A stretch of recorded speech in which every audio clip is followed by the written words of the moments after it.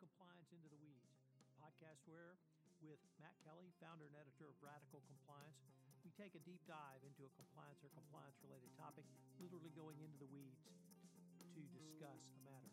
Today we take up the declining trends of IPOs, something that Matt has followed and written about quite a bit, and it's based upon a blog post he put up on April 30, where he talked about a speech given by SEC Commissioner Robert Jackson. In this speech, Jackson reported on his investigation of the cost of going IPOs, and he found that as far back as the early 1990s, going forward, the cost have remained relatively constant at 7% for small and mid-market caps. It's a fascinating exploration of the real reasons for the lack of IPOs or the drop in IPOs, including interest rates, private equity money, and regulations required by Dodd-Frank and Sarbanes-Oxley. Compliance Into the Weeds is a part of the Compliance Podcast Network. Hello, everyone. This is Tom Fox, back with my good friend and colleague Matt Kelly, founder and editor of Radical Compliance, for another episode of Compliance Into the Weeds, the podcast where we take a deep dive into the weeds of a compliance or compliance-related issue each week, geeking out as much as we possibly can in a 20-minute podcast. Today, we're going to take a look at a story that Matt reported on in today's post, his blog post on Radical Compliance, entitled More on Declining IPO Trends. It's a really fascinating discussion of declining IPO trends and a recent speech given by SEC Commissioner Robert Jackson. So, Matt, you want to set the stage for us? Yeah, sure. Thank you, Tom. So this was a speech that Robert Jackson gave. He is a fairly new Democratic appointee to the Securities and Exchange Commission. The Trump administration, by law, has to nominate at least two people from opposing political parties. So for the Trump administration, that would be Democrats. He is one of the two. And Jackson, I think, took office, I want to say maybe in January, earlier this year. He's given 3 or 4 speeches, and this one he gave last week. He went to Cleveland, where he talked to, I think it was the Greater Cleveland Middle Market Association or something like that. But he gave this speech in Cleveland talking about the challenges of going public if you are a middle market company, but really middle market or I think small cap company. Really, the same challenges would still be there. Jackson zeroed in on the costs of going public as defined as a percentage of the total IPO money you raise. So a middle market IPO would be anything that you're looking to raise from $20 million to $100 million. You are not the Facebooks of the world or anybody like that, but a middle market company, as you would find in most of the country. And Jackson zeroed in on the fact that the relative cost of taking a company public has not changed for middle market companies for decades. And specifically, it is always at 7%. So if you're raising $100 million, how much is it going to cost you to pay the investment bankers and the lawyers and all the others, the handlers who help you go public? If it's a $100 million float, you're going to pay $7 million. If it's a $50 million float, you're going to pay $3.5 million. In almost every case, it is 7%. And not only that, but he actually talked about when he was a young investment banker in the 1990s, there was a study that came out in the year 2000 that looked at mid-market IPOs from 1985 to 1998. And almost all of them, more than 90% of them, paid 7%. And that was in the 80s and 90s. So he went back, now that he's an SEC commissioner and he has staff and he can do these things, he did the same experiment looking at IPOs from 2001 through 2016. Again, middle market companies always pay 7%. Now, there's no rule, there's no law that says you must pay 7%, and some do and some don't. But he zeroed in on the fact that investment banking costs for middle market companies looking to go public haven't changed in decades. And we can get into the implications of all that, and Jackson did, and I have some thoughts of my own. But that's really his big point, is that we have a static environment for companies that want to go public. Now, if you're a large company like Mark Zuckerberg and Facebook, different story. We'll take you guys on a different podcast. But today, for middle market and small cap companies, it is always 7%. That's the cut. And that has a lot of implications for why companies may or may not go public. Well, except that really it's a little bit broader than that, and you certainly discussed that in your blog post, Matt, because part of the discussion is the Fed and the credit rates, and that are available now with loan rates being so low and have been almost now for a generation going forward. Yeah. That's directly tied into what you see as private equity moving into this role. Yeah, Jackson framed it as there has been no real innovation in the investment banking community to help mid-market or small cap companies go public at a more reasonable, to them at least, at a lower cost, a more reasonable percentage. It's always been 7%, and it hasn't changed. In fact, the concentration of small companies going public at 7% cost has increased slightly over time. That first study that I mentioned in the 80s and 90s, it was more than 90% of all mid-market companies, they had to pay about 7% in costs. Since then, from 2001 to 2016, now the percentage is raised up to about 97% of mid-market companies pay roughly that percentage, 7%. So there's no innovation from the investment banking community on how could we help small companies go public at a more reasonable cost to those companies. So instead, meanwhile, as we have had nearly 20 years of very low interest rates, certainly not rising like they did in the 70s and 80s, we've seen this flourishing private market come about, where there are gobs of cash in the private equity markets, and private equity firms can always go and raise more cash because, hey, man, it's not like it costs 20% like it did at the end of the Carter administration. You know, you can go out and you can get more gobs of cash at 2 or 3%, and then you can go and you can offer to buy out these mid-market companies.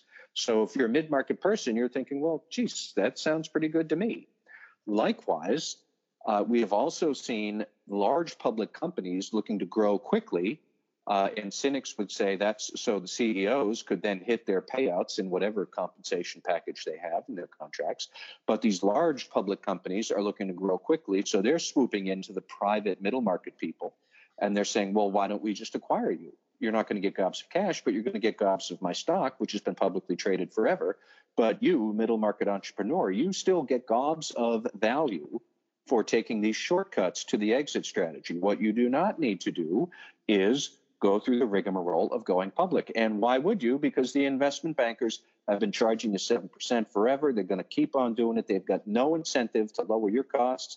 But hey, I'm going to help you out, Mr. Entrepreneur. You come to me and don't even bother with the IPO. That's the dynamic that has taken root in the last 25, 30 years in this country. So it leads us to this question that when the SEC and Republicans in Congress and the Trump administration keep on running around saying, why aren't more small companies going public? That's not the right way to phrase it. The better way to phrase it is, why are so many small companies staying private? And the answer is because they can. And if you were them, why wouldn't you? Period. That's really what Jackson was trying to get to. And it is what, you and I can discuss this momentarily here, but that's what a lot of this conversation has led us to, this conclusion that the Republicans in Congress and the SEC don't really want to talk about, but there's a gigantic demand for small companies to go to an exit event on the private side. And therefore, who cares what the public market situation looks like? If you're a small entrepreneur, why bother with that at all? So, you know how much I love to go meta on our podcast, but this almost sounded to me like you were suggesting there's been a market response to market cap. And the market response is private equity, which can do it more quickly and more cost efficiently. I tend to think that is true. I see the desire that SEC Chairman Jay Clayton and the Trump administration and those people in Congress who want more IPOs. I see why you want them. I see that, there is some school of thought that the discipline of being a public company is good. They would say that we have become too disciplined with SOX 404B and all of these corporate disclosures, and they want to relax those or peel them back and say that therefore small companies will be able to go public more easily. Again, if you're the middle market entrepreneur, the fundamental question is who cares? All those maneuvers are pushing on a string, and you can't really get a string to go very far if you're pushing on it. Now, adding more disclosures and onerous burdens is also, you can swing the pendulum too far, and that's pulling on a string, and you can get a very different reaction when you pull on it. But all of these ideas that the Trump administration talks about to relax the burden of going public don't really address the fact that there is an entirely alternative method of achieving an exit for entrepreneurs that doesn't involve going in public at all. And it's very attractive these days.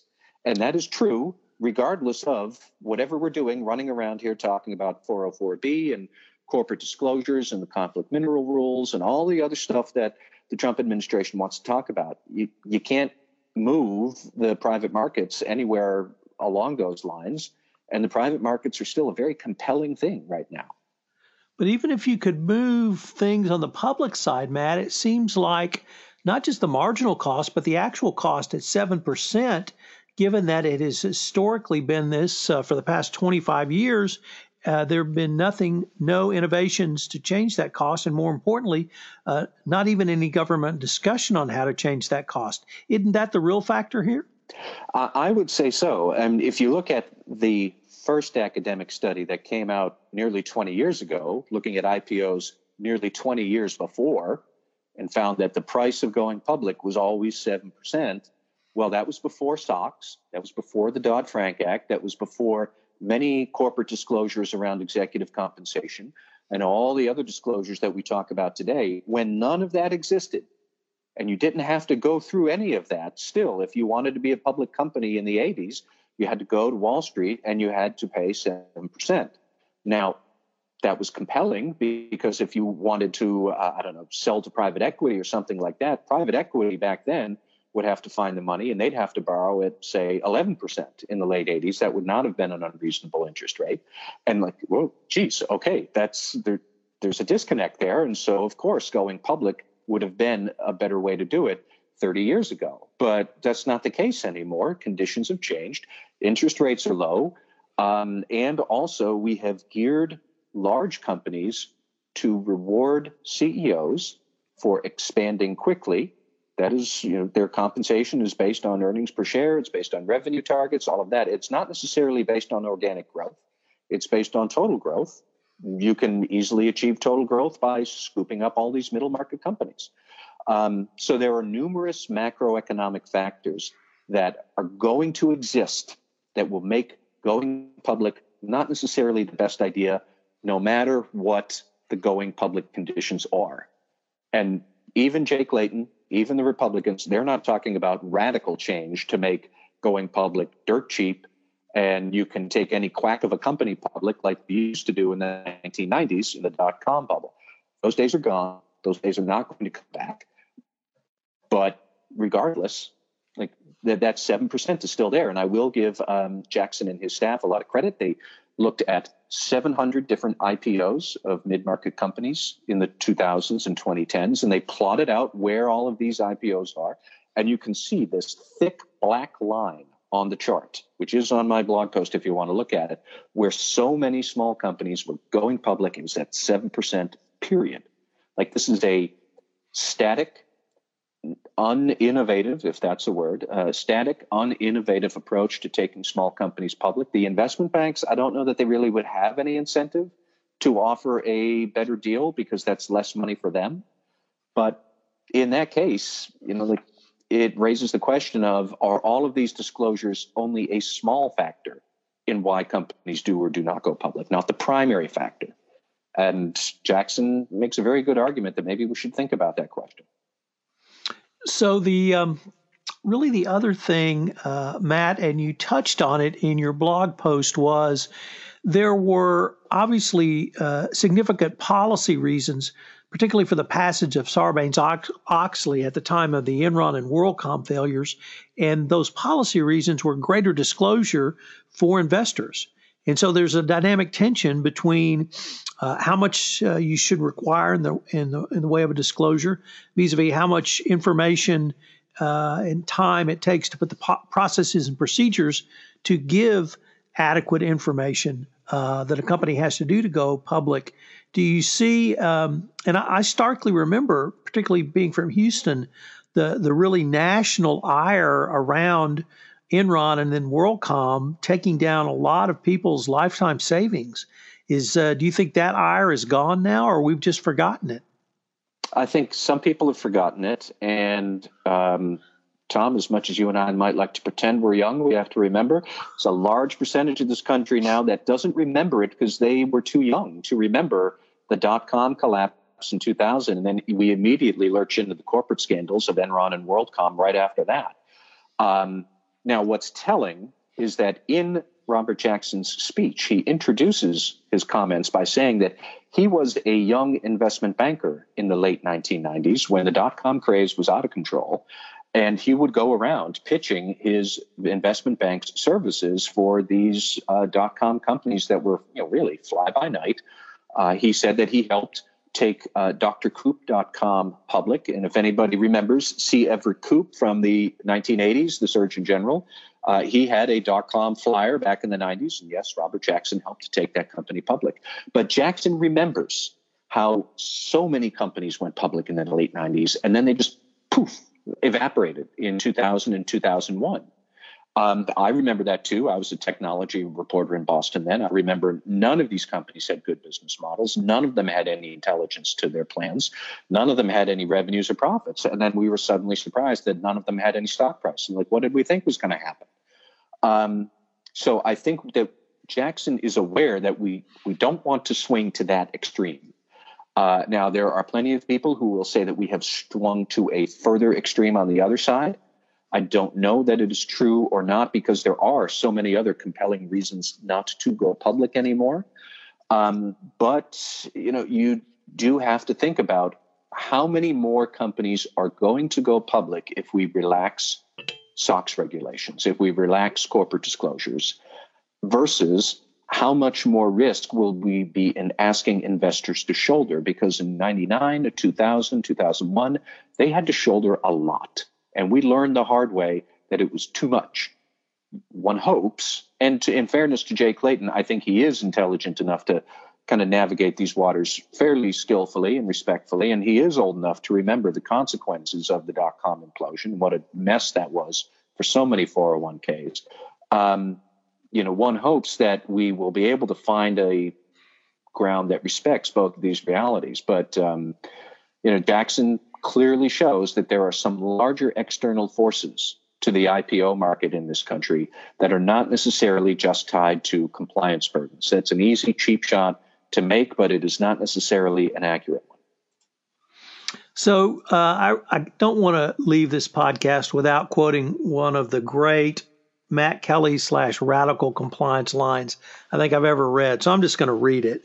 In other words, the SEC has already shot its quest for more mid-market and small cap IPOs in the foot. Now, that's a good one. I have to give you credit. But it's the next line that I think takes it to true greatness, which is, now we're surprised those numbers are bleeding out. So can you just wrap up what you meant by those two fabulous lines, Matt? Sure. Yeah. Well, what strikes me is that when you look at the Jobs Act of 2012, which created this new class of emerging growth companies that were going to be exempt from a lot of SOX regulations. And then part of the Jobs Act also led to what's known as Regulation A+, where companies can basically crowdfund with much less disclosure obligations and whatnot, up to $50 million before they have to trigger any sort of real IPO process. Well, think about what that's doing. Regulation A+ already leaves you a whole lot of room where you don't need to go public if you're a small company. Like Robert Jackson was studying 20 million to 100 million as a small cap or a mid-market IPO. Well, if you can raise a private offering of up to $50 million, that's halfway to $100 million, which was supposedly a large IPO. And you also, everybody who's complaining about SOX 404B, well, a lot of Jobs Act companies are not required to follow 404B for at least several years of their lives. So we're already alleviating some of these SOX and burdens that are supposedly chasing companies out of the IPO market. If we're making it easier for them to raise money without an IPO, well, then they're going to have fewer IPOs. Like, again, what did you think was going to happen?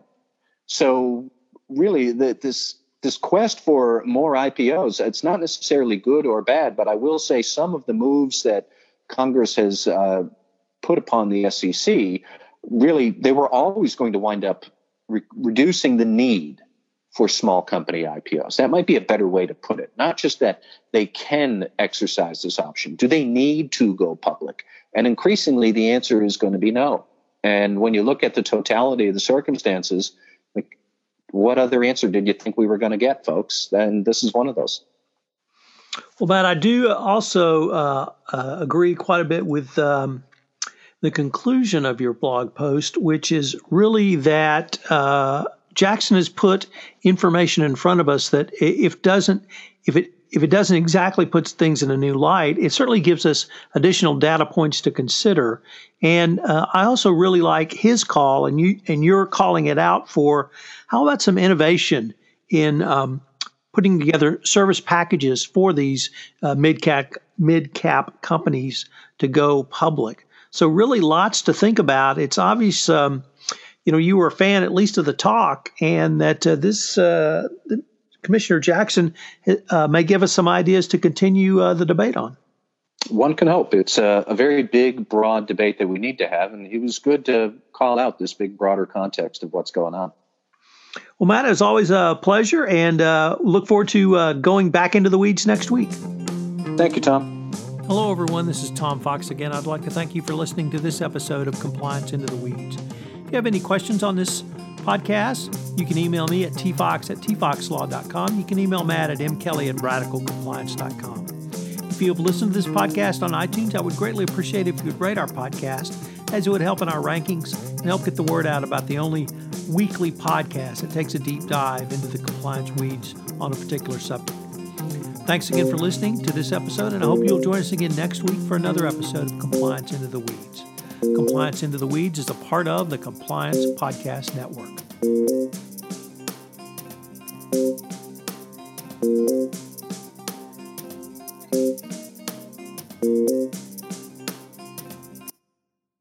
This podcast is a part of the C-Suite Radio Network. For more top business podcasts, visit c-suiteradio.com.